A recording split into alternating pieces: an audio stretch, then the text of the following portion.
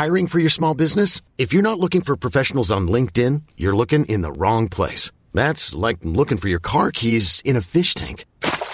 LinkedIn helps you hire professionals you can't find anywhere else, even those who aren't actively searching for a new job but might be open to the perfect role. In a given month, over 70% of LinkedIn users don't even visit other leading job sites. So start looking in the right place. With LinkedIn, you can hire professionals like a professional. Post your free job on linkedin.com/achieve today. Hello, and welcome back to History Rage, the podcast where we invite historians and the heritage community to make a gallant last stand against the blitzkrieg of myth, and to make an admirable charge against falsehood in the public narrative. I, once again, am public historian Paul Bavill, and I'm here with my ever-loyal co-host and good friend, Kyle Glover. Hello, everyone. So, welcome to Season 5. How have we managed this?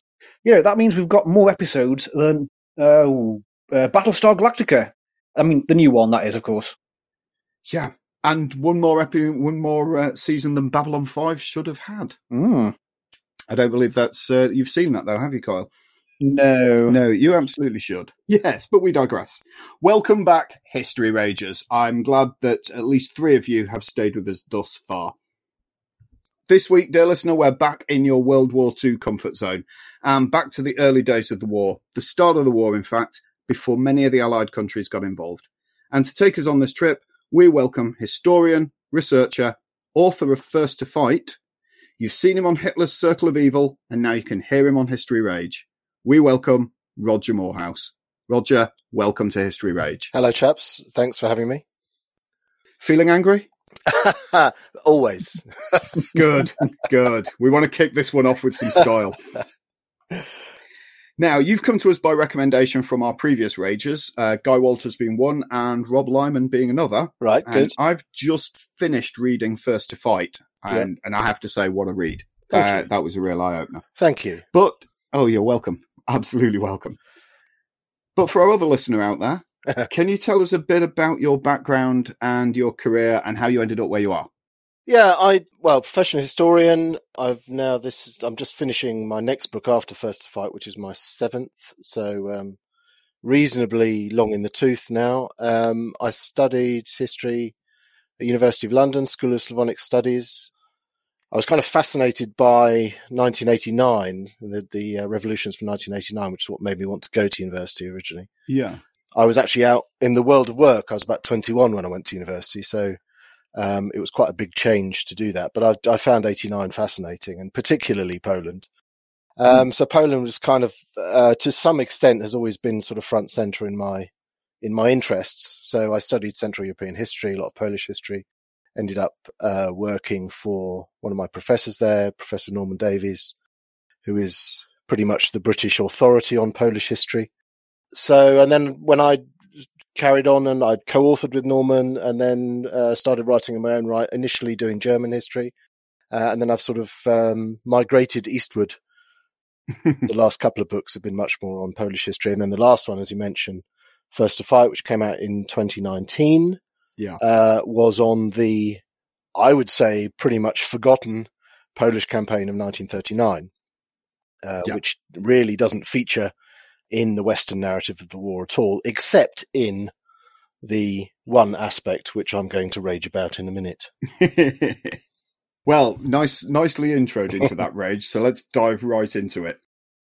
Roger, would you please tell our listeners, with as much emotion as you feel it warrants, just what it is you wish people would just get over? To put it very, very simply, Paul, it's cavalry against tanks. It's one of the biggest myths of the war. It's pretty much the thing when I was writing my book First to Fight on the September campaign, if I spoke to anyone, I mean, even historians, even probably some of the people that you've had on your show, if you spoke to any of them about, what they know about the September campaign, they would all come out with the same thing, which was cavalry against tanks. And it's basically Hitler propaganda. It's Goebbels' propaganda from World War II. They had this, the Germans are supremely more powerful in every aspect than the Poles are in 1939. But the idea of the Poles charging German tanks on horseback is we have to appreciate is utterly ridiculous. It didn't happen. This is pure German propaganda to show the Poles not only as militarily and technologically inferior, but by extension as racially inferior, that they're that stupid. This is the kind of logic that the Germans were employing, that they're that stupid that they would actually do this. And it's a myth that has had remarkably long legs. So I was talking to a Polish friend of mine quite recently, and she has young kids, lives in nearby town to me, and she has young kids in an ordinary comprehensive. And they were being kind of teased with the cavalry against tanks nonsense in the schoolyard. This still is going round. It's still going round in the younger generation in 2022, which is just absurd.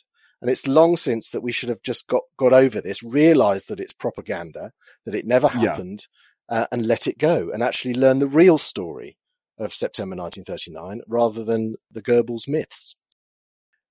Part of what I do in the book, I wanted to get to the bottom of that story to see where it came from, which is actually a really interesting exercise. And there are a couple of, because you might get people who will sort of email in, or however, whatever methods of communication they use, they will say, well, didn't such and such happen at this place and some things happen at this place? There are a couple of examples where Polish cavalry actually go into action against German infantry with tremendous success. If you can imagine, a cavalry squadron bearing down on you and you're an infantryman, that's pretty bloody terrifying. And they were tremendously successful. Bear in mind, of course, the Poles also have tanks, not as many as the Germans. And the Germans, crucially, also have cavalry. So this idea, part of the mythology that Goebbels is putting out in 1939, is that the Germans are all these sort of, chisel-jawed, blonde-haired, blue-eyed boys, all in tanks, all in armoured vehicles. And that the Poles are these sort of idiots, backwoodsmen, illiterate, stupid, racially inferior, all on horseback, right? It's like the 20th century meets the 17th century. That's kind of the stereotypical image that was given by the German propaganda. And it's nonsense. As I said, the Germans had more cavalry than the Poles did in real terms. So they're still operating a cavalry war as well. They're still pulling most of their guns with teams of horses rather than trucks. So this idea that even that the Germans are fully motorized in 39 is nonsense. So they're not actually that far apart in terms of what they're doing on the battlefield, but the Germans crucially have more tanks, more aircraft, more motorization than the Poles do. And that makes it very difficult for the Poles to actually, get a foothold in the war. That's another question. But you'll get people who will say, well, didn't this happen here and didn't this happen there? Well, yes, the couple of examples, as I said, where the Poles send the cavalry in, it bears down on German infantry, takes the field with huge losses on the German side, and then they're countercharged by an armoured column, right? And with predictable results, because horses don't do terribly well against 50 caliber ammunition. So you can imagine that goes down in the sort of German narrative as, oh, look, these, you look at the field of battle afterwards, strewn with dead horses and dead Poles, and say, look, these fools charged us with their horses again. But that's not how it was. So there's a couple of examples like that. And where the myth actually came from, incidentally, I sort of tracked it down, which was part of my effort at sort of debunking it for all eternity. I tracked it down to an engagement in the Battle of the Bzura, which was the main sort of set piece battle within the September campaign. It all happens in kind of a vast area to the west of Warsaw. And in one of these engagements, exactly what I've just described happens. So the field of battle afterwards, the Germans win this engagement. The field of battle is strewn with, the bodies of horses and men and so on. And they bring out these sort of what we would now call embedded journalists, one of whom was an Italian whose name was Indro Montanelli. And he's brought out and they say, oh, look at, this is the battlefield, whatever, and then he goes and writes his piece, which appears in the Corriere della Sera. And he writes this piece where he just imagines, he's only seen the aftermath, but he imagines what the battle had been like, how it had taken place, on the basis of what he's seeing in front of him and what he's been told by the Germans. And he writes about this sort of cavalry charge against German armour. It's pure imagination, right? He didn't actually see it at all. So that actually then is published in the Corriere della Sera, and the Germans then pick up on that, and they kind of run with it, and they say, rather than it's in a sense admitting and saying, this is our propaganda, they say, well, look, we've got an independent source. It's this Italian journalist has seen this and said this, right? So that's when they begin to run with it. And they really do run with it through the rest of 1939 into 1940. So that's an interesting story to look at how, these propaganda stories kind of come into being as well. So we have this daft portrayal, really, of Poland being outdated, like you say, charging tanks with horses. So what is the real Poland as a fighting force? I mean, they can't be that bad. They last longer than France, despite being invaded by Germany and the Soviet Union. Absolutely. So they can't be that outdated. No, you're right. I mean, you kind of stolen my punchline there, really, that, they do. They last, actually, to be fair, they last 5 weeks in 39, which is, if you look at the French campaign, that's 6 weeks, but still, that was Britain and France, and they were attacked in, along one axis. Across Western France, so Eastern France rather. So the Poles last for 5 weeks. They're attacked from both sides. The Germans attack on the 1st of September, and the Soviets attack on the 17th from the east.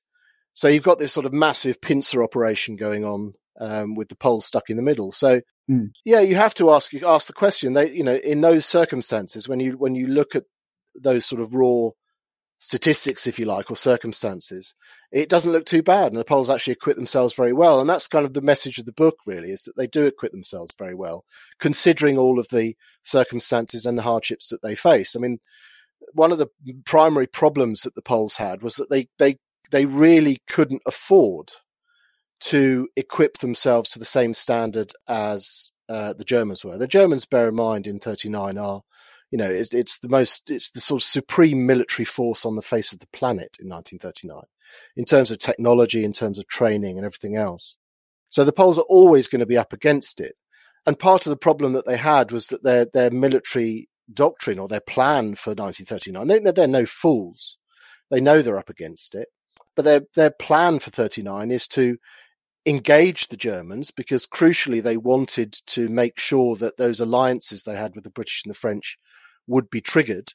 So they didn't want the British and the French to be able to say, well, you've withdrawn all your forces from the Germans. So, if you're not going to fight, why should we fight for you? Right. So they actually had forces up against the frontier with the Germans, so that any invasion would sort of, trigger military action, which would then, they thought, trigger that British and French alliance.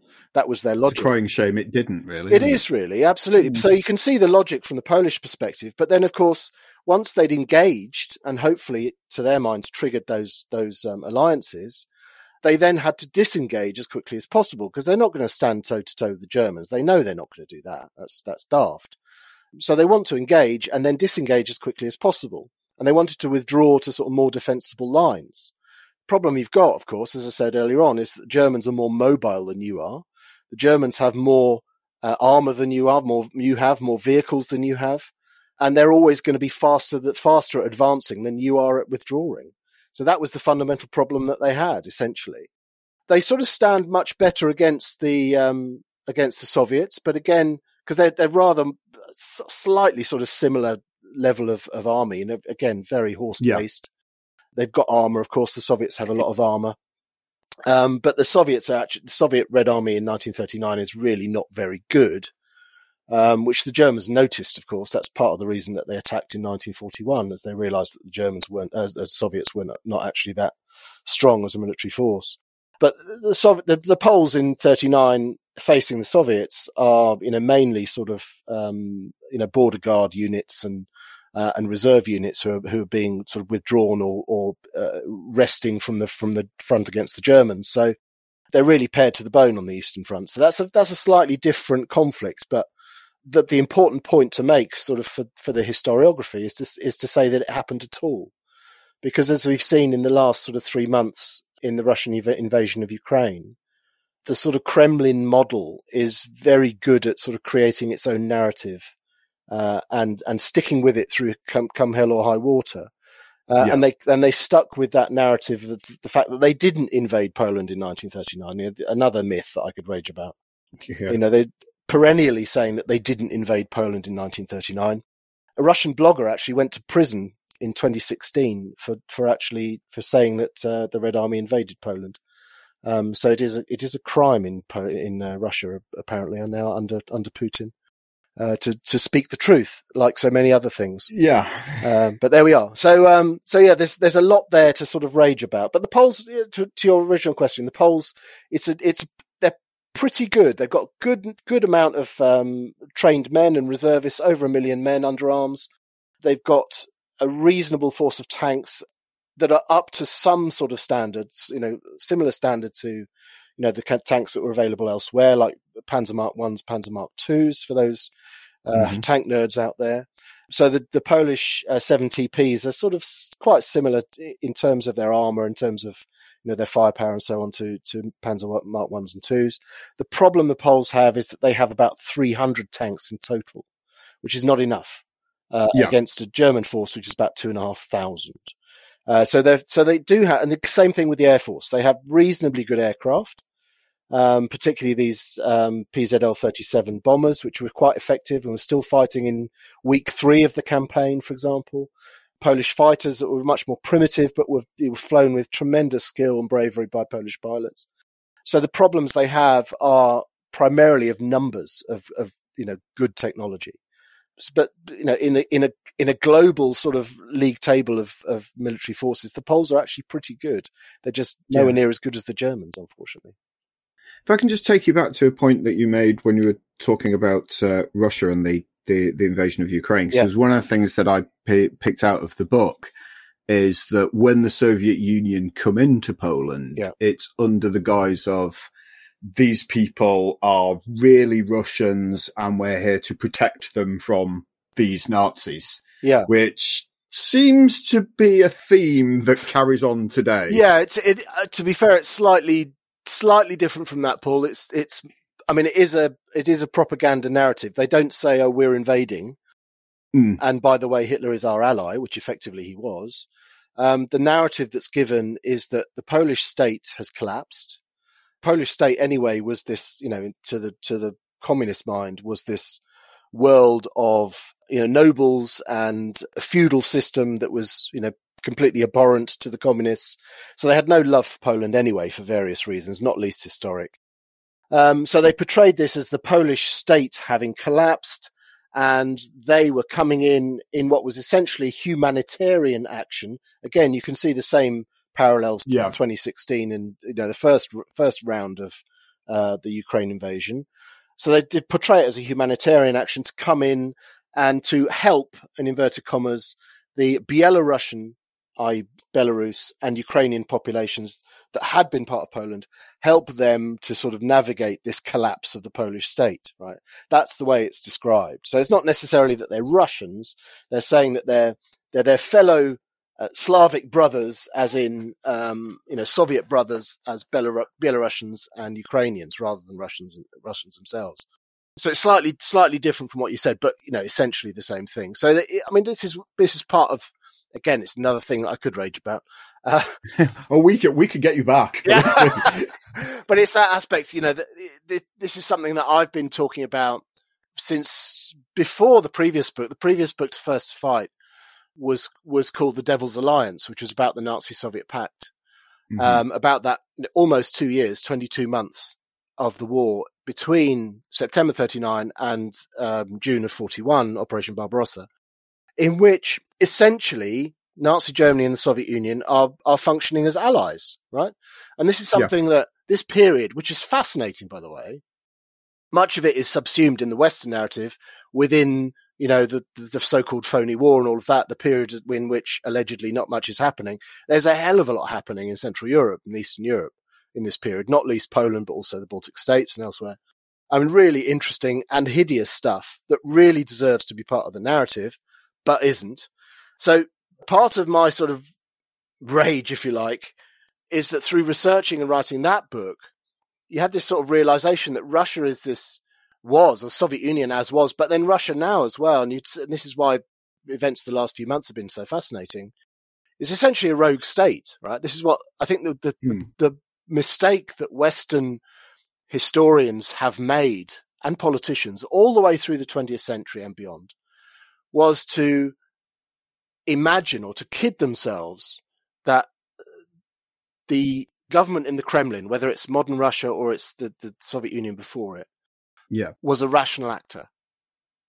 Whereas actually, the government in the Kremlin is a rogue state that will do anything to, further its own ideology or its own ambitions, whatever they are, and is beholden to no one, will honour no treaty if it decides it doesn't want to, and is utterly unpredictable and unaccountable. And you can see this all the way through. Once you kind of accept that vision and you look back at the history, you will see with absolute clarity that this is the actions of a rogue state. And you can see it in 1939 as well, that they lie to the world and they say, oh, this is a humanitarian operation. Of course it isn't. It's an invasion. You've told all of your soldiers that it's an invasion. They even told their soldiers that it was to be a lightning war, a blitzkrieg, right? Yeah. So there's some lovely ironies in there as well. Hiring for your small business? If you're not looking for professionals on LinkedIn, you're looking in the wrong place. That's like looking for your car keys in a fish tank. LinkedIn helps you hire professionals you can't find anywhere else, even those who aren't actively searching for a new job but might be open to the perfect role. In a given month, over 70% of LinkedIn users don't even visit other leading job sites. So start looking in the right place. With LinkedIn, you can hire professionals like a professional. Post your free job on linkedin.com/achieve today.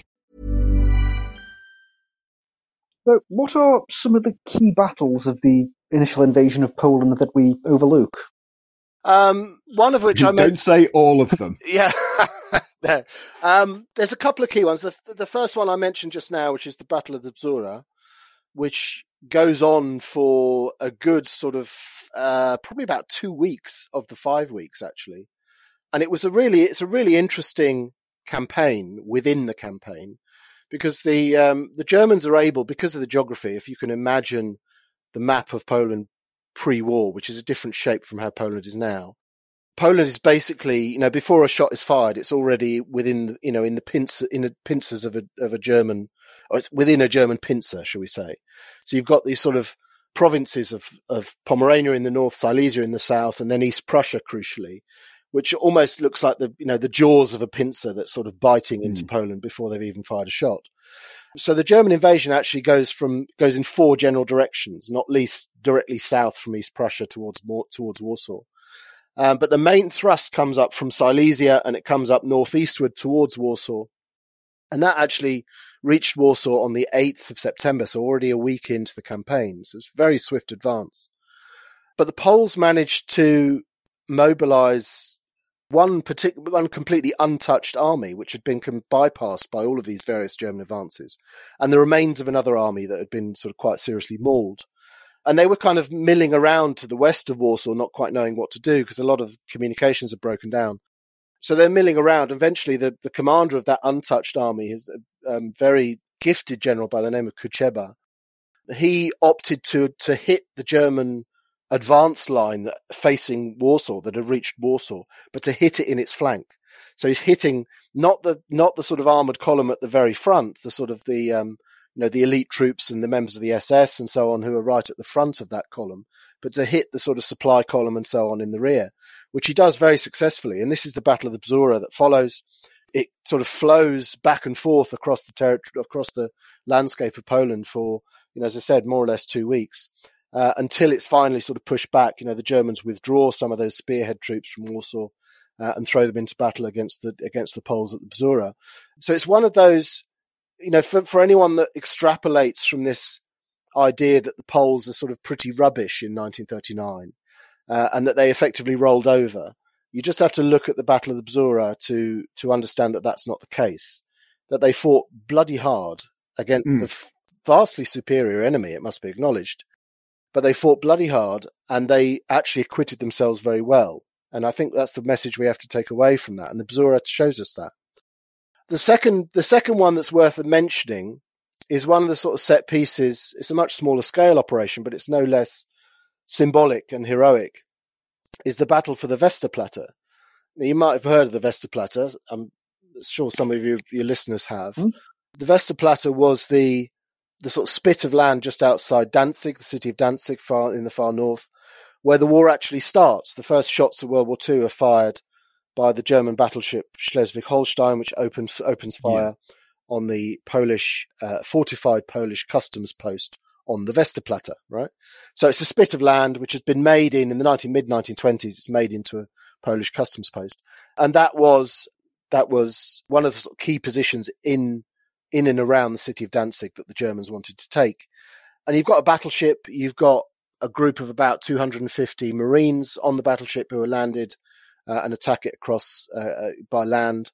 You've got Stukas diving in to bomb the hell out of the Polish installations there, and you've got a Polish garrison of about 200 men with no artillery, no air cover, and they're basically trying to hold out until their own forces come and relieve them, which of course they never do.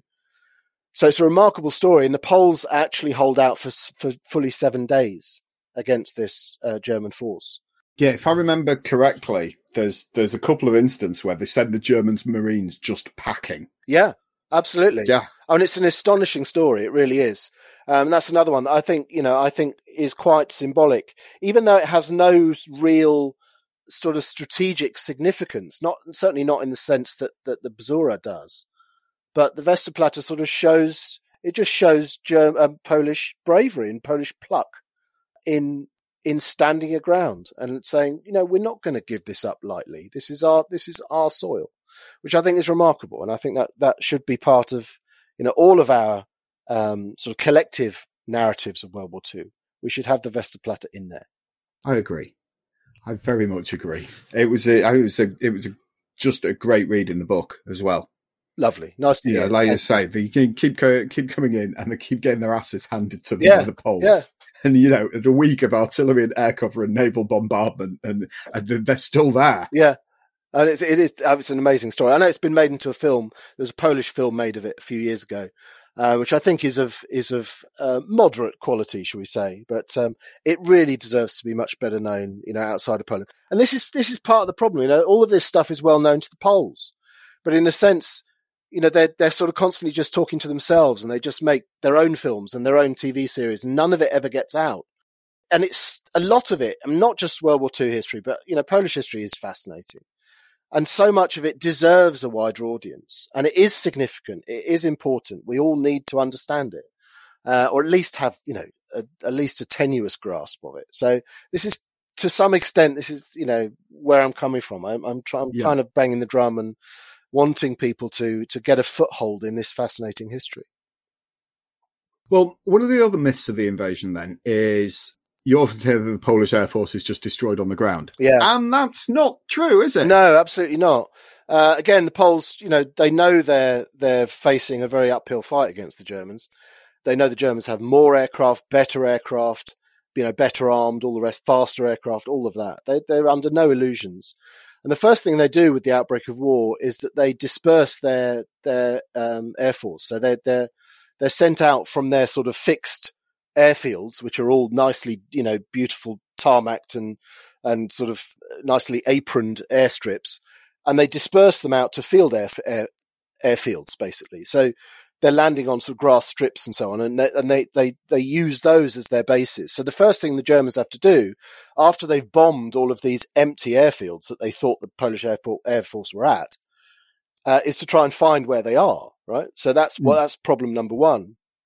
And at the same time, they're being harassed, and the Poles actually do a pretty good job, considering that they're P7s and P11s, which are these sort of fighters that they've got, high-winged monoplane fighters, which are primitive by German standards, but they're sort of, I suppose you would say, late 20s, early 30s kind of vintage in terms of design. Mm-hmm. So not up to a Messerschmitt 109 standard, but they're decent aircraft. They're not going in with biplanes here, are No, they? they're not. No, not at all. I mean, the main problem the Poles have, having said that, is that they can't, in a straight race, they can't actually catch 109s because they're not fast enough. So you have to kind of, take them almost head on or from the side or whatever it is.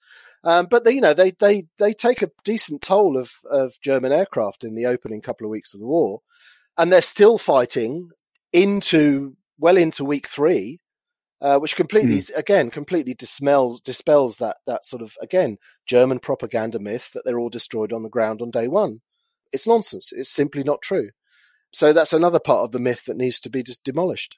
Now, we've talked a lot about fighting against the Germans, Yeah. What resistance was put up against the Soviets?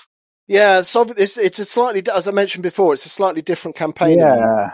The Red Army goes in with substantial force. As I said, it was about 500,000 men, 2,500 aircraft, 4,000 tanks, for example. And their order for the day is to, without wanting to sort of sound the irony of the phrase, but their order of the day is to carry out a lightning attack against the Poles. So their order is to, attack the Poles with everything they've got. It's certainly not the propaganda story about sort of helping out local populations. That's nonsense. So they go in with everything they've got. The problem is for the Poles that on the eastern sort of frontier, they have basically not very much at all. They have units of border guards. They have a few sort of smashed units that have been withdrawn from the front against the Germans. They've got training units, not very much at all. So there's really no air cover. There's no artillery for them to draw on at all on the eastern, and it's a massive long eastern front as well. So in many examples, the Poles sort of, as I say, many of these border guards, they tend to execute a kind of a, not even a fighting withdrawal, but just a withdrawal because they realise that they're just not going to survive against 500,000 men of the Red Army. There are a couple of set pieces that belie that. There was some fortifications at a place called Sani that were defended to the last man, which is again quite a remarkable story. And there's a couple of sort of urban battles in places like Grodno and Vilna up in the north, and also in Lvov, the big city in the southeast, which actually the Germans reach first, and then it's sort of it's like a joint German-Soviet siege of a Polish city, which is quite interesting, because the Germans and the Soviets tended to keep apart from each other for propaganda reasons, right? They didn't necessarily want to show the world that they were, certainly the Soviets preferred to keep away from realizing how toxic the German brand was. So they preferred to keep away from the Germans.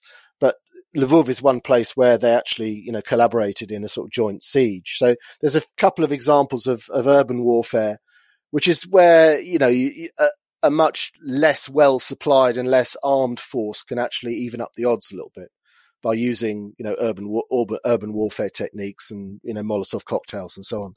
So there's a couple of really quite sort of bitter urban battles in there as well. So it has a very different kind of flavor to it, if you like, the war against the Soviets in 1939 compared to what's going on against the Germans. So we know we took in refugees and military personnel, soldiers, Polish soldiers and Polish service personnel into the UK.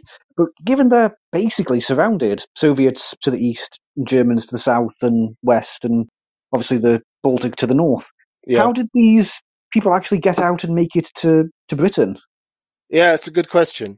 Poland's predicament, if you look at the map, I mean, anyone can pull up on Google a map of Poland in 1939, and you'll be able to see what I was talking about earlier on, that basically, the Germans are on three sides effectively, north, west, and pretty much south, particularly if you include Slovakia, which is an ally of the Germans, of course, has been declared itself independent the previous year, 1938, Munich. And actually, Slovakia sent 50,000 of its own troops alongside the Germans in the September campaign as well. So was actually a combatant ally of the Germans in 39. So if you look at that in those terms, the Germans or German forces, German and Allied forces, are on three sides. And then on the fourth side, as you say, you've got the Soviets. So where the hell do people go? They've only got two very small sort of friendly frontiers. There's one to the far north to Lithuania, which is not particularly friendly because there's all sorts of conflicts that rumble on between Poland and Lithuania in the interwar period. But that's one area where people could actually get to relative safety. But the main route out is to the southeast. There's a very sort of short stretch of frontier that interwar Poland shared with Romania. And that was a reasonably friendly frontier. So the main evacuation of Polish forces and of the Polish government, the Polish High Command, of the gold for the Polish National Bank, of all the sort of treasures that they could get out of the museums in time and get loaded onto trucks and so on. All of that stuff tended to go directly southeast, hoping not to be cut off by the advance of the Soviets, of course, coming in via Lvov from that direction. Many of them were. There's a couple of really quite vicious pitched battles against both Soviet and German forces in that period. As this, the Poles are kind of funneling down to the southeast and they're being attacked on both sides. So it's a really quite a nasty situation. And so that's the direction that almost all of those that subsequently end up in France, the airmen that end up in, 303 Squadron and others in the Battle of Britain, for example, the Poles that end up in fighting in France in the Polish army in the West, and the remnants of which end up in Britain, retraining in Scotland and so on. They all come out through Romania, and they're initially interned by the Romanians because the Romanians are under pressure from the Germans to intern, these defeated combatants. But they're, the Romanian attitude is, kind of, laissez-faire, but without any of the urgency. So they kind of, if you want to escape, you can escape. So they kind of left the gate open and they put them all in these corralled prison camps and then leave the gate open overnight. And of course they all just disappeared, as Poles tend to do. So they all, made their way west effectively. So it's another part of this kind of odyssey that Polish forces engage in World War II. That's enough of an odyssey to have fought in 1939 against either side, or in some cases both sides, to then escape down through Romania, to be interned, to then escape from internment, find your way west, usually by ship, right, from Constanța in Romania on the Black Sea coast. They go round to Marseille, and then they reformed in France, and then they fight in France. They're defeated in France, and then they fight again. Later on, they come to Britain and fight again under British aegis later on. So, I mean, that's a tremendous story in itself, even in its essentials that I've just described. And it goes back to what I was saying. It deserves to be better known. Yeah. It's one of the things that reminds me on the subject of escaping from Poland. I don't know if you saw, I think it was a year or two ago now, that, and I'm going to put my cards on the table here, that god-awful miniseries World on Fire that was on the BBC. I did. When I first watched, I thought, yay, somebody's actually mentioning something about Poland. Yeah. And then you get two guys that seem to be in the main post office at Danzig. Yeah. Get out of there and then get evacuated from Dunkirk. And anybody with a map can just go, they've just walked across Nazi Germany to get out. What the hell? Yes, that would have been nigh on impossible. I mean, as you can imagine, I fully appreciated the effort of telling the story. But the way it was told, they needed me as an advisor, to be honest. That's what it was. Okay, so just where we're going back to where we talked about the phony war earlier, and there's lots of stuff happening in Poland and there's sod all happening in England. Yeah. Jenny Grant mentioned in her episode back in series 2 that the entire Polish, idea was to hold out until the British could attack from the east, and that just didn't work. Yeah. We've always had this portrayal of Chamberlain since then as this arch appeaser, this guy that just won't make a decision, can't make a decision, is always waiting for the better thing to turn up and sort everything out. Is that reputation really fair? Well, I'm kind of have conflicting opinions on that, actually. The first thing to say I think in Chamberlain's defense is that Chamberlain is a respectable, serious politician who is trying to deal with, huge events. And he's trying to deal with, one regime in particular, as in Hitler's. Again, I said earlier on that the Soviet Union was a rogue state. So was Nazi Germany, right? Driven by ideology, wasn't going to respect any sort of other powers and their opinions and the treaties that were signed with them and all the rest of it. It's purely out for itself. It was like a sort of gangster state. And he's trying to deal with that and treat it as a rational actor. So the whole ethos behind appeasement is completely rational, completely sensible. The detail, the idea being that, Germany has been, as the argument at the time had, Germany was harshly treated at the end of the First World War. So if we remedy some of those grievances that they have, territorial and otherwise, there'll be their anger, if you like, will be assuaged, and the regime will sort of normalize, and all of these sort of territorial threats will go away. Right? It's an entirely logical approach to the problem that you have in front of you from the perspective of a rational politician like Chamberlain. The problem that he has is that he thinks he's dealing with a rational politician in Hitler, but Hitler isn't rational. Right? Hitler's a gangster. Hitler's at the head of a rogue state which has this crazy racial ideology and wants to expand and take over the world and all of that stuff, right? So that he doesn't really realize until it's too late that that's what he's dealing with. So you sign up with this, the Munich conference. Again, I mean, the Munich conference is a pretty shameful document, a shameful event, but it's gone into with a good spirit, effectively, of trying, British and the French trying to solve this crisis that had been engineered by the Germans over the Sudetenland and Czechoslovakia, deliberately engineered, but they're trying to solve it in order to preserve peace in Europe, right? So it's an honourable intention. What they get out of it, which is the dismemberment of Czechoslovakia, is wholly dishonourable. And it doesn't even preserve the peace. But they thought this was a way of preserving peace. And, if you could just give, if the Czechs would just give that sort of area of Sudetenland to the Germans, then maybe that would solve the problem of German aggression. So you have to sort of see it. You can't judge all of these things with the benefit of 2020 hindsight, because that's not fair, and that's not how the world works. You have to put yourself in the shoes of those doing it and see the world as they saw it. So this is why I think I would generally be much more gentle on Chamberlain than I think a lot of other people are. That he was going about things, in the right spirit, with honesty, with integrity, all of that. But he's dealing with people who would never be satisfied, who would never be honest. All of that said, when you jump forward to September of 1939, and Chamberlain, of course, is still Prime Minister, I think there are some profound failings in what the British and the French, to a lesser degree, but what the British and the French do in terms of meeting those obligations that they had to Poland. So both of them had, committed with various degrees of precision as to what they would do in the event of a German attack on Poland. So the French, for example, committed to, sending the bulk of their forces against the German frontier on the 15th day of mobilization, for example. They did nothing of the sort. There was this very half-hearted Saar campaign, which was launched, I think, on the 8th of September, which, they advanced for about 5 kilometers. They were shot at and they withdrew. It sort of redefined half-hearted.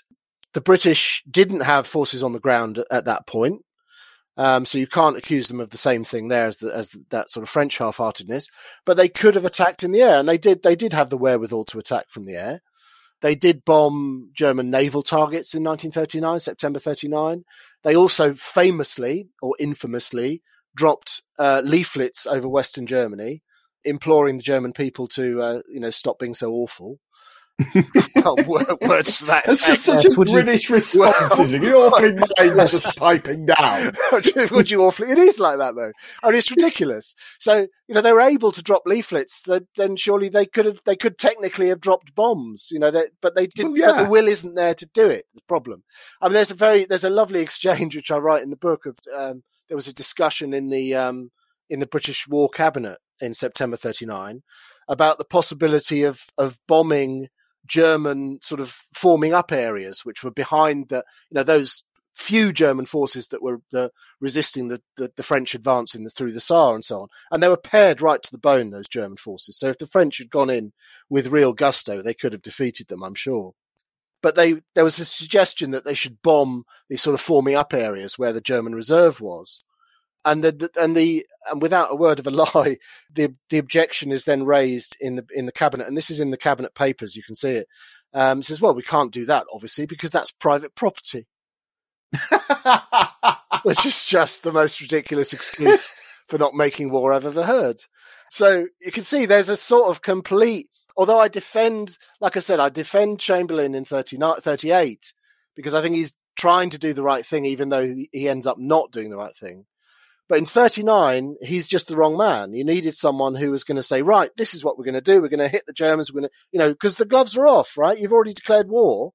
So it's like we declared war and then did precisely bugger all and waited for ourselves and the French to be attacked in May 1940. essentially, right? I appreciate all of the logic, and you can see it playing out. That's part of the narrative in the book, is also these sort of weasel words from the West, where they're saying, oh, the Poles, you're doing so well, keep fighting, you're fighting for all of us, you're fighting for democracy, you're fighting against tyranny, all this. Oh, and the subtext is, which we're not going to tell you, we're actually going to do nothing to help you at the same time.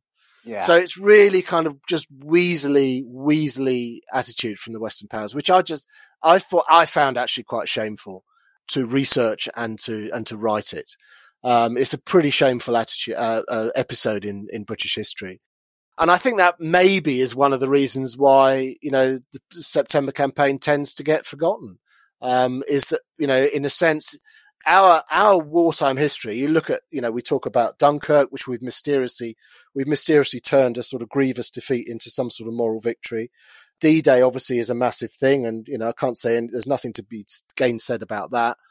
Things like the Dam Busters, which is a great sort of technological story, again, massively overblown, of very little significance in the grand scheme of things. Mm-hmm. But, our narrative of World War II is to a large extent these sort of, plucky victories by the underdog, thanks to ingenuity or little ships or technological brilliance of a lunatic like Barnes Wallis. That's kind of our narrative of the war. And the reality of 1939 is actually of a rather shameful capitulation on the British side, that we didn't go in against the Germans as we had promised the Poles we would. We didn't really do anything to assist the Poles, in spite of all the promises that we made. And that's rather shameful, and rightly shameful. And I think that's part of the reason why it's collectively been forgotten. Well, thank you. We do end on slightly below note. Yeah, sorry about that. No, thank you very much, Roger. That's been truly eye-opening, and it was an impressive rage to kick off the new season. So thank you very much for coming on. My pleasure. Thanks, Paul. Well, if you'd like to know more about Roger's work, then you can start by buying the excellent books he's published so far. And we will have links to all of those in the History Rage bookshop. And you can follow him on Twitter at Roger_Moorhouse, where you'll get an awful lot more Polish rage. Well, ladies and gentlemen, I do hope you've enjoyed this episode. You can follow us on Twitter at History Rage, or individually, I am at Paul Baffle. And I'm at Kyle G History. And if you subscribe to us on Patreon, you'll be really helping us to meet the cost of podcasting. Your £5 per month will get you early episodes, the invite to put questions to future guests, and the coveted History Rage mug. And you can subscribe at patreon.com/History Rage. Thanks a lot for joining us, and until next week, stay angry. Bye-bye. Bye-bye.